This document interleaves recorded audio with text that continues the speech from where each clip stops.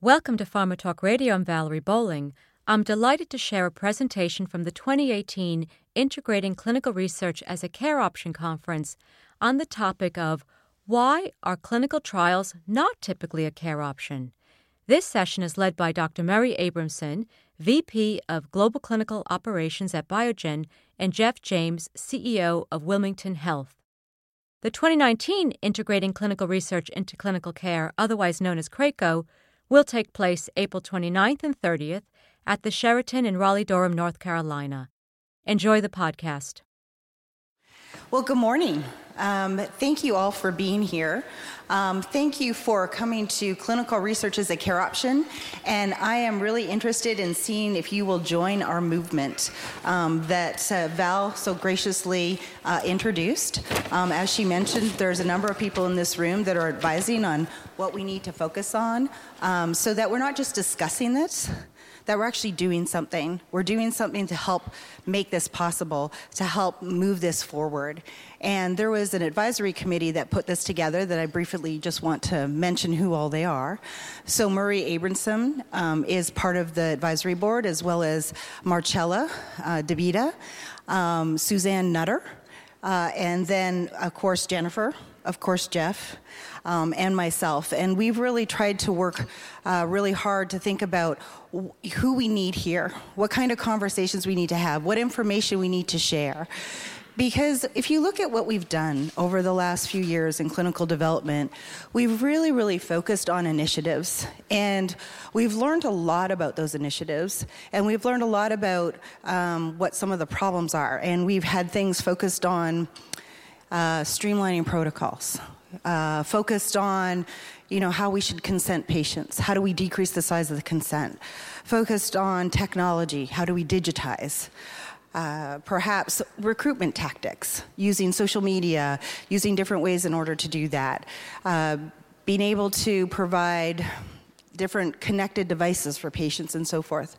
But none of that's changed. None of that's changed the cost of drug development. None of that's changed the pace in which we're bringing new medicines to market. Because what we keep doing is we keep trying to fix something that is already not delivering everything and all things that we need.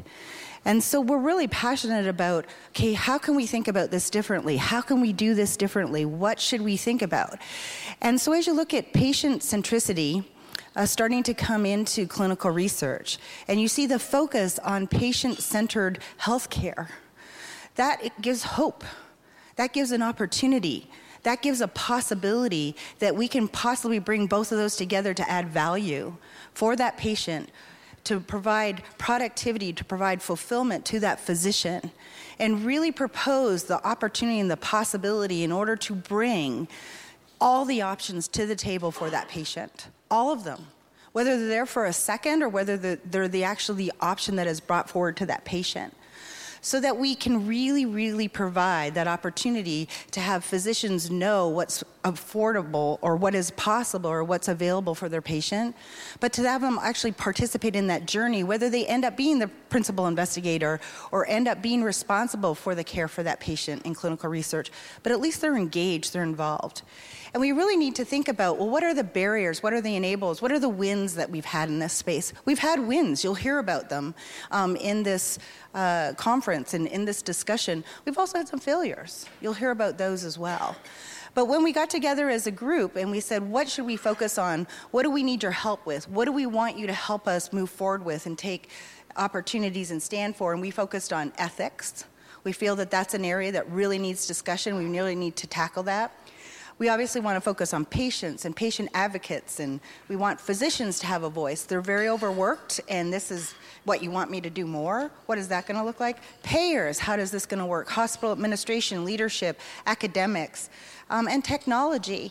And we'd love everyone to be here, but more importantly, we'd love that you take the conversation out of this room, you take the actions out of this room, and we're able to expand the the people in the ecosystem that are involved in it. We don't have everyone in this room in order to do that, but we're hoping to make it a good start to help us move that forward. And with that, I'm going to turn it over to Jeff. Great. Thanks, Kathy. Welcome, everybody. Thank you for being here. I greatly appreciate it. We know it's a commitment to travel, and we know it's a commitment to be away from your day job, so to speak. So thank you for being here. Kathy touched on a couple of points that I think are absolutely right.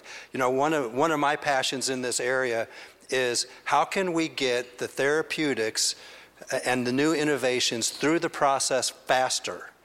The time that it takes is crippling, and the cost that is incurred to develop these therapeutics is ridiculous. We think that this kind of movement can assist with that. Not to mention there's all sorts of there's countless numbers of patients that could just benefit from the process of clinical research, and they're not being invited into it. We see this time after time in our own ACO and the benefits that are achieved in all aspects of the triple aim, all aspects of improving quality and outcomes for populations, reducing the cost of care, and truly engaging patients in their own health care. So here's the thing. We've been talking about this now for 4 years or so, and maybe 5. And Valerie mentioned it. The first time that we did this, there were a core of us that spoke at the DFARM conference, which is a much larger conference than this. And someone from the audience asked me, you know, what are the challenges of this? And my answer at the time was similar to today. Where are my people here? Because at this conference, there's almost, although there's a couple of very notable exceptions in the audience, there's almost no one from the what I'll call the traditional healthcare delivery system here. Now here's the thing. Last month I presented at a very large physician conference, one of our major conferences of the year, several thousand physicians and physician leaderships. None of you were there. I may be exaggerating that a little bit. Maybe a couple of you were there. But most of you were not. Most from this side of the industry were not there. And so to make this successful, you know, the challenge is how do we get these two sides of the industry to stop being sides of the industry and just become the industry? How do we incorporate this as in the continuum of care? And that's for those of us that are passionate about getting therapeutics through the system faster and cheaper, that's our challenge, and that's what we're going to be working on. With that, I think... So I have a challenge. I have a question. Okay. Kathy's got a question. Are you guys open? I have graciously, through Val, can get your email addresses and send you a message at the end of this conference sometime in a couple of days. Can I send you an email and say, after this conference, what are you going to do to be part of this movement? And you can reply, I'm out, or I'm going to do this. Okay, I got some nods. If you don't want to, let me know. Okay, I've got a few. So that will be a challenge. So let's hear it. Let's listen. Let's learn. Let's figure out how we can make progress. Okay? Great. Thanks. Okay, so with that, we'll move into our first discussion. And Dr. Abramson, Murray Abramson, and I are going to conduct this first one. Murray is the Vice President of Global Clinical Operations with Biogen. And I believe he was facilitating the conference yesterday. And I caught him in mid-bite as well. How are you doing? Good. Good to see you again. Good to see you too. Thank you. So we're going to be chatting about some of the barriers, some of the challenges associated with bringing clinical research into the care option arena. Yes. Do you have any opening comments? I have a lot of opening comments. Most people in this room are probably tired of hearing me speak, though, for the last 2 days. I think it's a genuine opportunity. Unfortunately, it's not used as much as it could be. And so what I'd like to talk about over the next few minutes, not right now, but we can maybe have a dialogue, is why is it an opportunity for society, for the patient, for families? And then the other component to this is why isn't it being used? Why isn't it being appreciated? and what are some of the obstacles? And just kind of explore that better, because my conflicts of interest are very clear. I worked for Biogen. Before that, I worked for Merck. Before that, I was on faculty at Duke Medical Center in North Carolina. I'm a scientist and a physician, and so I view these sorts of things as good. But not everybody has that same view. Right. I would agree with that. And if any of you have any comments related to some of the barriers, we'd love to hear those as well, because those are the things that we really need to challenge and see if we can break down. I can speak to it a little bit, and I've touched on it already. One of the biggest things I see is the pharma side sees it as the pharma side, and the healthcare side, or what I call the physician side, sees it as the physician side. And they're still so siloed. One does not necessarily appreciate all of the aspects and challenges of the other. And we've got to figure out how to solve for that. I mentioned a little bit of that in my opening comments. Another one that I see is, and I'd really like to get Murray's thoughts on this, the feedback loop to non-investigators is sometimes non-existent, which is a very large impediment to a primary care physician or even a specialist referring their patients into clinical trials as a true option for that patient, because they feel the providers feel like they lose control. And the providers do not like to lose control of their patient, have uncertainty as to what's going to happen to them, and furthermore, not even see what happens to them. Yeah, I mean, there are several different issues that you've touched on that each one we could dissect for a long time. From the individual subject perspective, many people aren't well informed of their disease. Many people are not plugged into the right pathways to get their health care in the first place. There's a tremendous amount of health disparity in the United States today, in the world even greater. And so I think that is one massive issue that has to be confronted somehow. The second is the physician, him or herself. You raised a couple points. They themselves aren't necessarily educated within this arena. They have, some are, some aren't, depending on where you are in the United States. Some are connected, some are not. And so there's a fair bit of misinformation from those two perspectives alone. And then it also depends upon the therapeutic need within a particular area. So the drug companies don't make it easy for themselves. I think you hit the nail on the head when you talk about the drug companies are thinking about it as a drug company, and the hospitals are thinking about it as a hospital, and the patients are thinking about it. Well, they're not really thinking about it in large part because they have not been adequately educated and exposed.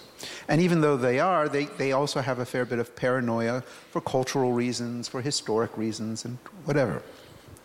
It's incredible because in a world, now I can speak for Biogen, in a world where there's neurodegenerative diseases, many of which do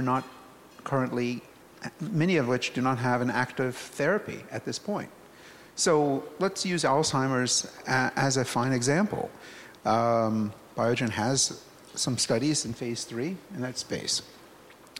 There are millions upon millions of patients in the United States who could potentially qualify to go into that study, but they don't. And then the question is, why is that? Well, there are a number of things. We touched on this a couple of days ago. One, the patient or the family may themselves not know the right diagnosis. If you do know the right diagnosis, the physician may not think that putting this individual in a clinical trial is the right thing to do, or the patient may even think that. And that's assuming that they're knowledgeable of the diagnosis and the availability of the treatment. And then there's the logistics of where do they go to get their information. clinicaltrials.gov is there, but it's not the most user-friendly, as we all know, and it really doesn't make the connections as well as it should or could. And then once you're there, this doesn't take away from the angst and the lack of knowledge about how one goes about doing this. So what are the consequences? What are the expectations? How do you get information shared to you? How do you work through the system? And even if you're fortunate enough to have all of that, you may not even be in a city or a town. Most people are not close to a site where they could even get their therapy, even if they were motivated to do so. So it does appear that there's a combination of knowledge, the systems themselves are siloed, and unfortunately the distribution of these trials are not distributed where everybody happens to be. And so you have a situation which you really need to have some disruption in the marketplace, because you'll both need to be able to connect, you need to educate and get better health care. You have to educate the physicians, the patients, but then you have to be able to have a more effective distribution system so you can connect people with these centers in what I would call a effective, compliant, but low-cost methodology. And we've heard over the last couple of days there's some possibilities, but that's it's glum right now. Let me just say this part of the conversation is fairly glum. I think that there are some good solutions and some good opportunities, and maybe we'll touch on that a little later. Okay. I think those comments are very fair. One of the things I'd like to kind of expand upon that Murray mentioned is this concept or this assumption that in this instance, that the providers actually understand and know about the potential therapies that are available. I will tell you that if you're going to assume that, it is at your own peril, because the likelihood that providers that are truly in the trenches, which is the vast majority of physicians in the United States, they're not at large academic centers or very, very large systems. The providers in the trenches have so many things that they're dealing with that the idea of continually educating them on every trial that could potentially impact their patients, know enough to have a meaningful conversation with the patient to steer them in a particular direction, to find the locations, and have that readily available. I just don't think you can actually even legitimately make that assumption at all. And here's the thing. In addition to that, or related to that, right now, while the industry is moving towards value, that's all you hear, right?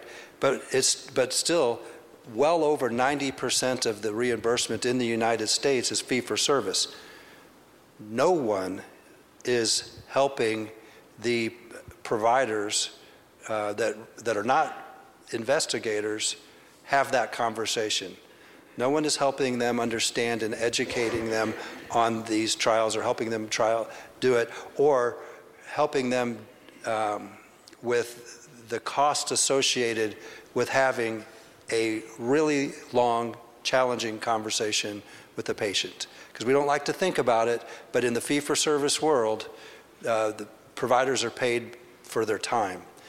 They have barely enough time to get all of the other things that are being required of them. And actually I had a conversation with a colleague last night about this very thing. What are the challenges of value? The challenges of value is we're asking doctors to take some of that precious time and constantly pounding on them to input it into the electronic medical record.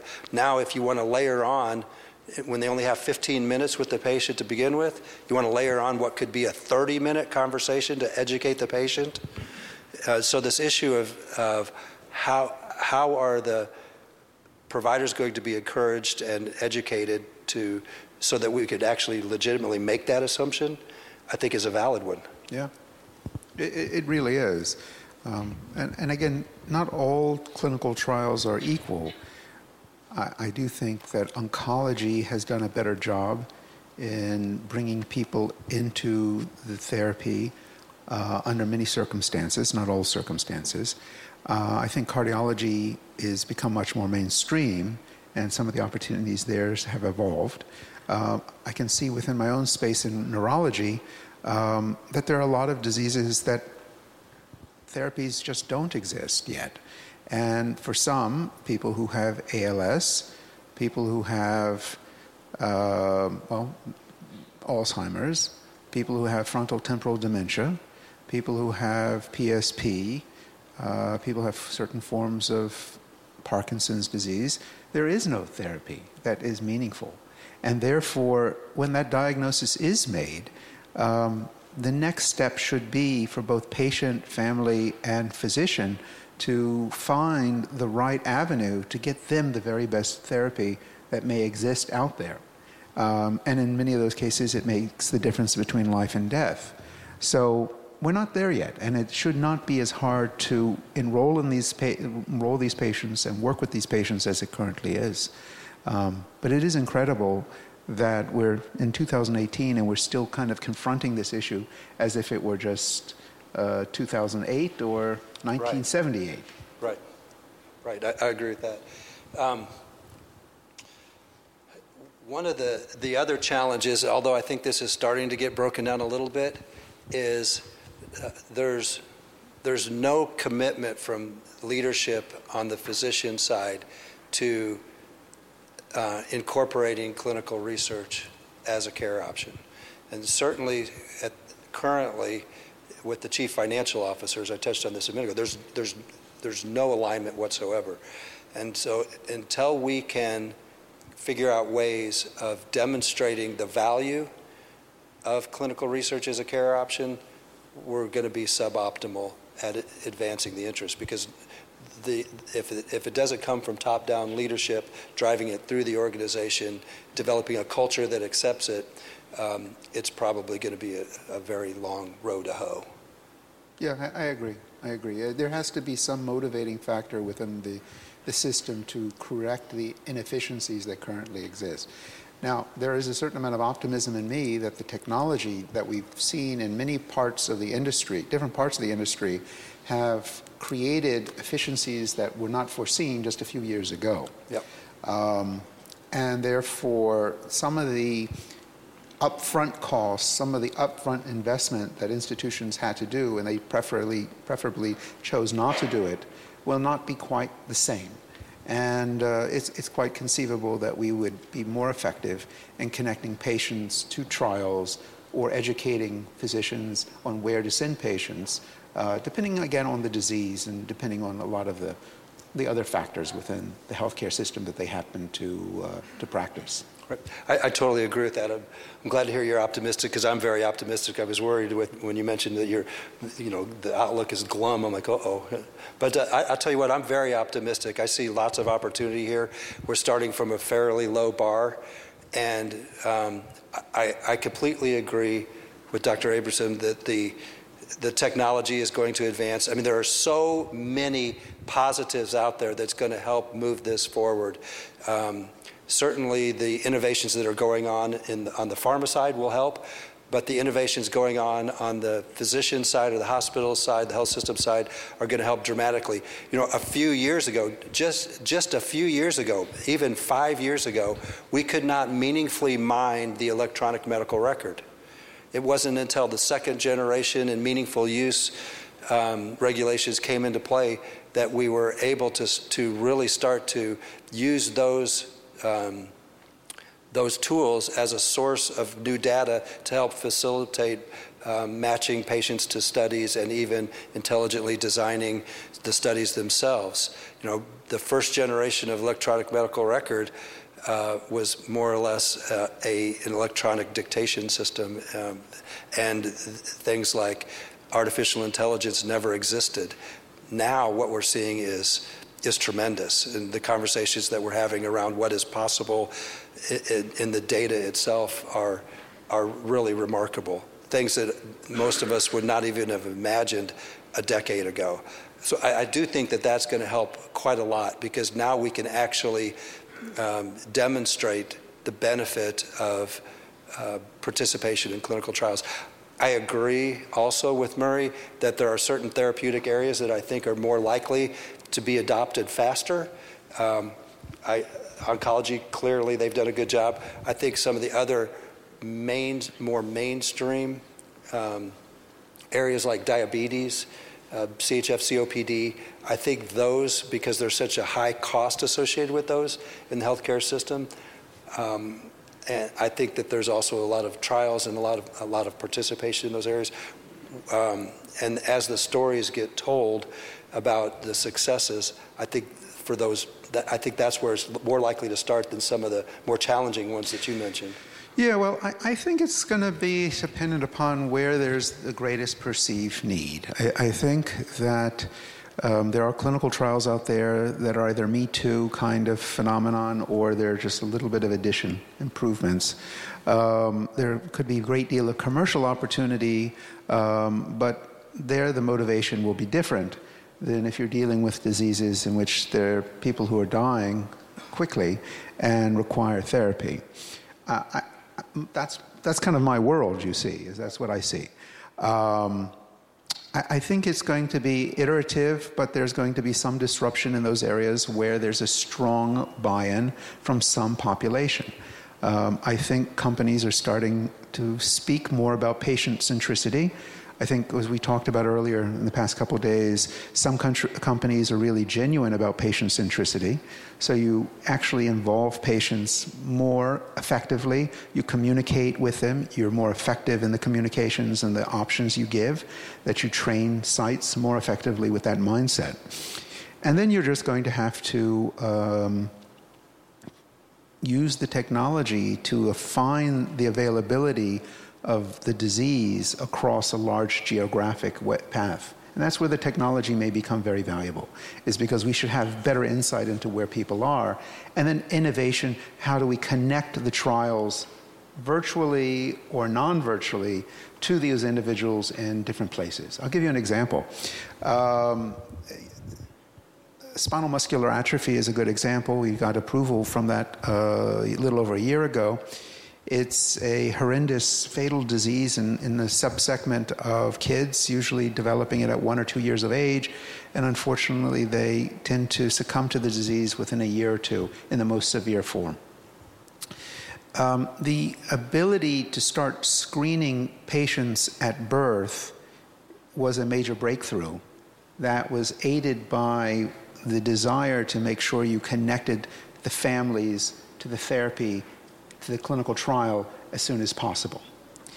And that change in approach now allowed you to identify patients, even before it was approved, the drug was approved, to start exposing those individuals who are genetically at high risk for type 1 SMA to receive therapy through a clinical trial that we could then monitor and understand their development and their adverse events and serious adverse events. And it was through that experiment that we were able to see that indeed these kids could go on and hit some milestones and not digress as the normal history of that disease would suggest.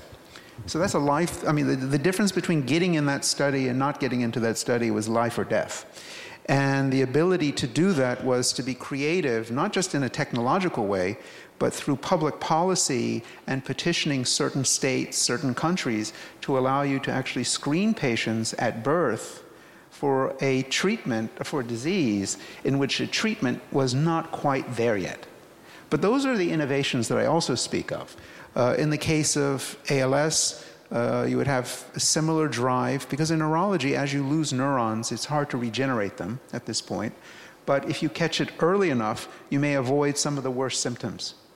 So whether it be Alzheimer's or Parkinson's or ALS, there would be an idea that the sooner you can get people with these diseases to be seen earlier, the faster you would be able to get them on a clinical trial and thereby potentially, hypothetically, avoid the terrible sequelae of the disease. Some of that is still science fiction and some of it isn't. And I think for us, we need to think about new ways and systems in order to kind of make those connections between doctors and patients. Some doctors are woefully uninformed, and they're within the systems that they may not find it interesting. We need patients to take it upon themselves to be educated and find the places where they can get that sort of support. I have a dear friend and relative of mine who was recently diagnosed with ALS. It took him 5 months to have that diagnosis made. Shouldn't have been that long. He was in a major medical area. I immediately contacted the people that I knew who specialized in ALS, and I said, I gave advice to my friend and said, I think you need to go see this person because they have all the clinical trials that currently exist, and if they don't, they'll connect you to it, which may or may not be successful. There's a lot of ifs here. Still, it's a horrendous disease, and people die within years, if not shorter. But that should not be the exception. That should be the norm. Right. Why is that the case? I'm troubled by it, because it shouldn't require somebody who's an MD who worked in the industry for a number of years to make that connection. We should be able to do that without that intervention on my part. And I think that's where the technology and the systems can... We don't have to do everything simultaneously, but there are some situations which are so egregious, I think we owe it to ourselves and to society to do something about it.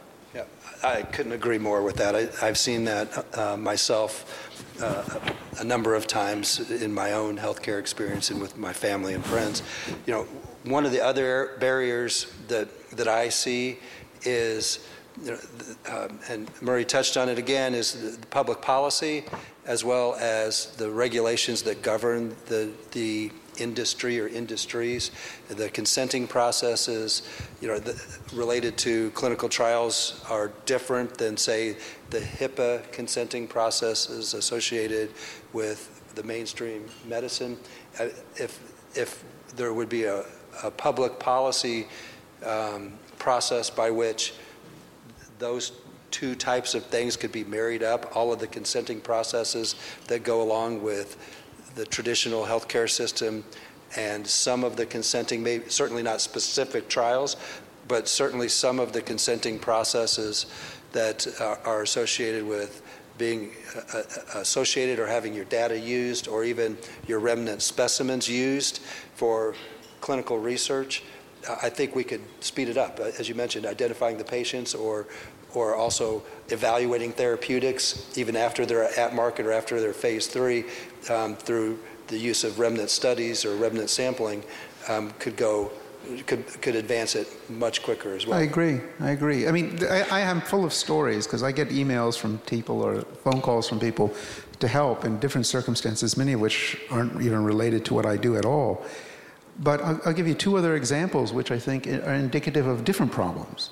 The Alzheimer's patient or the spouse of the Alzheimer's patient writes an email, happens to write to one of the executives of my company, saying that the husband would be willing to sell their house and all their worldly possessions if he could get his wife into a clinical trial. Think about that. He's writing to a stranger, offering everything he owns to save the life and the mind of his wife. You know, they're desperate people out there. You shouldn't have to go through that expense or anguish to be able to be connected up to something that I consider as a human right, is healthcare. The outcome for that story, you know, what we can do from a compliant perspective is I got the email from the executive, and I had someone in our field office recommend them to go to some clinical trial sites, not specific just to Biogen, but at least make the connection with people who could help educate them and figure out what to do. On the other side, I have a friend whose mother, just over the past year or so, has developed also dementia. The husband is a very prominent researcher and an academician, high-level, high-ranking individual within a university system. And they're not seeking any treatment or any therapy because they didn't think they wanted to go down that pathway. And again, this is a very educated couple who are connected to a healthcare system, and they made this decision because they didn't really think it was worth their effort. It's really quite mind-boggling, the disparity and the different varieties of ideas. Somehow the hospital doesn't make it easier, the doctor and the system doesn't make it easier, pharma doesn't make it easier. And of course, the level of scientific understanding and appreciation in America today or in the world today doesn't make it easier. But there has to be something. If I can call a taxi using my iPhone in 2 minutes, I surely should be able to save the life of somebody or at least get them on the right pathway to get them to see somebody who could give them the information and support them and get them connected. It's very naive of me to say, I recognize, but it goes beyond belief. So we're about out of time. There's a few other things. I've got a few soapbox items, but hopefully I'll get... I've been on my soapbox. I'll be quiet now. Sorry. No. I love your soapbox. I truly do. But I'll probably have an opportunity later today to have a few of mine out there. I would like to take a couple of minutes, though, and see if you guys have any questions or some of your own stories about the barriers to clinical research as a care option.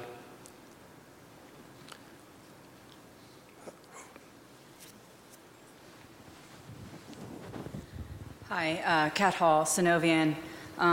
So it really strikes me, not as a professional, but as a mother, how decentralized our medical system is. As Murray knows, my children all have Tourette's, and I have been on a 12-year hunt for solutions that actually address the struggles that my children go through.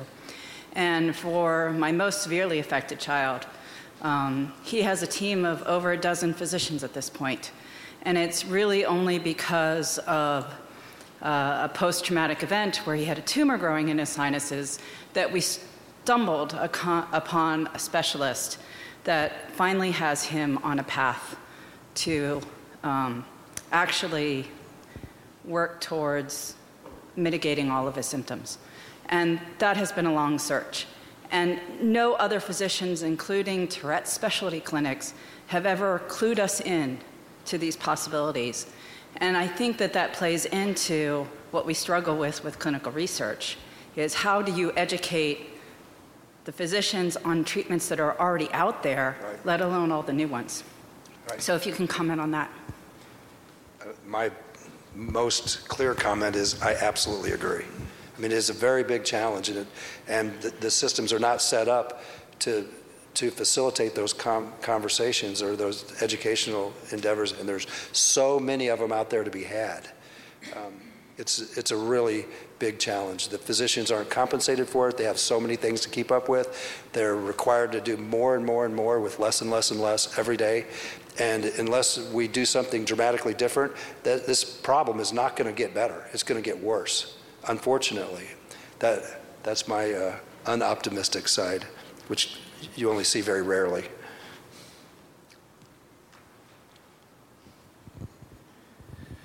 Ulopan Alagan, hi Murray. Hi Ulo. I wanted to share with you the story of a site we are working with in New Jersey, which I think could become a model for many other sites and institutions. So it's a large community practice. They have about 15,000 patients. And when you walk in, you have the reception. On the left side, you have the standard medical practice. And on the right side, you have the research practice. And what the physicians do is they talk with their patients what options they have, medication, standard medication, and when they literally have reached the end of the rope, they tell them, well, but you could walk over to the right side, and this is what we are offering you there, clinical research as a treatment option. And that seems to work. And the question is, why is it working in these community practices? Why is this model not more widespread? Why is it not more common?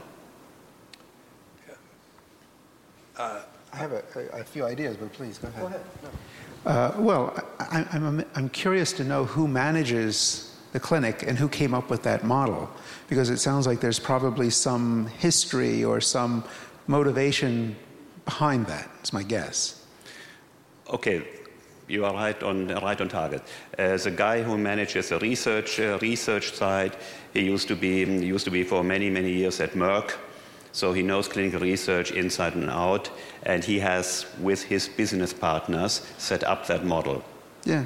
So it takes a little bit of knowledge and willingness, but for most physicians, for most of those who practice in the world today, that's not necessarily a knowledge set they have, and with the limitations of time and commitments that people have, it's just not something that can be invested. I'd be very interested in hearing more about the model maybe afterwards, And but I think that's it's the competition of time and commitments of all the other things that people are under, and prioritizing things that seem to be societally the right thing to do. Yep.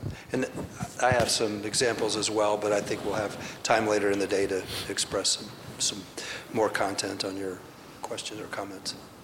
Hey, Brett Shamish from Pulse Point. I'm going to share my experience at a prior company that I think had a very analogous problem, strikingly so. So I worked for a mental health referral company. I headed up product there, so I was in 5 major markets, hanging out with PCPs, trying to understand why they didn't refer out to mental health. We provided a platform that made it very easy, made it a great experience for the patient, and actually provided that feedback loop that was missing. And our findings were really just in 4 categories, and I think you'll see the similarities. First and foremost, does the PCP recognize that mental health is a care option, is a care path here, that back pain might be coming from depression, generalized anxiety? Number 2, if they do recognize that, do they want to have that lengthy conversation with the patient that's complex, that they may not be able to answer questions about, and that they don't get reimbursed for, all right, from a time perspective? Number 3, if they do, does their CMO support this care path? Is there pressure from the top down in the system to actually make that referral out? And then 4th is, Jeff, what you spoke about, is the feedback loop. Once they release that patient, who is their customer, do they get that feedback back about the patient and about their care? And so we solved some of that. I think what I wanted to share is the success we had was, I think what you, Dr. Abramson, talked about was focusing on the areas where those 4 were working and then expanding that out with physician leadership, KOLs in the space. We found that tended to be younger female doctors who were recognized that there was a need, who referred out, who checked the patient feedback, and then what we did was we took those pockets of super users and sort of expanded them out and shared their experiences to the primary care community outside of that, and so that seemed to be the thing that worked the most, and I wonder if there's an opportunity to do that in this space as well. Yeah, certainly. Mental health is always a component of it, and one of the other challenging areas. I mean, for many, many years it's been the third rail. You just don't touch it because it's so challenging and difficult. And it needs to be incorporated in absolutely every single conversation that we have because it's such a driver of outcomes and costs. And you throw in some of the other socioeconomic plays in there, and it's a challenging issue. Absolutely, those kinds of things need to be incorporated into the process. Same kind of challenges. We could probably take one more, and then we've really got to get it over to Kathy so she could talk about ethics. Okay. My name is Trisha Shivas. I'm with Women Heart, the National Coalition for Women with Heart Disease. And I wanted to just bring up things that I've learned from being in advocacy, patient advocacy, not only with Women Heart, but throughout my career. And I would say that the challenges that I was hearing, Murray, that you were mentioning, a couple of things. Eligibility criteria, it can be discouraging even when patients are really tuned in, even if they are actually trying to get into trials or their physicians are tuned in to getting into trials, they can get discouraged over time and then will actually tune out of actually trying to get into trials after a while because they will be like, I never actually qualify, I'm over this, I've done this many, many times, this is discouraging and I'm done going through this process, it's just over. The other thing is the cost for diagnosis or the process of being diagnosed with the right thing that helps them qualify for a trial can be also very discouraging. Eligibility from the standpoint of also like, as you mentioned with your ALS patient or something like that, if they've had it for 6 months, they are no longer eligible because they've had it too long or something like that. So those kinds of things can be barriers that is specifically challenging, or women, if they're too old, often will age out of a trial. So thinking about eligibility is something that maybe we can broaden our scope for eligibility for these trials. Maybe is also something to think about, as well as costs for them to qualify. The genetic testing in particular, insurance companies often don't cover the genetic test, so they have to have that genetic test before they get it. So just thinking of those things. Thank you. Yep. I think that's a very good point. In fact, I jotted it down. I think eligibility, I've seen that myself as being a really large barrier. So with that, we're going to have to close this. Murray, thank you so much. Thank you very much. It's great to see you again. It's a pleasure. Really appreciate you being here. We hope you enjoyed the discussion. The 2019 Integrating Clinical Research into Clinical Care, otherwise known as CRAACO, will take place April 29th and 30th at the Sheraton in Raleigh-Durham, North Carolina. For more information, visit theconferenceforum.org and again, theconferenceforum.org. Thanks for listening.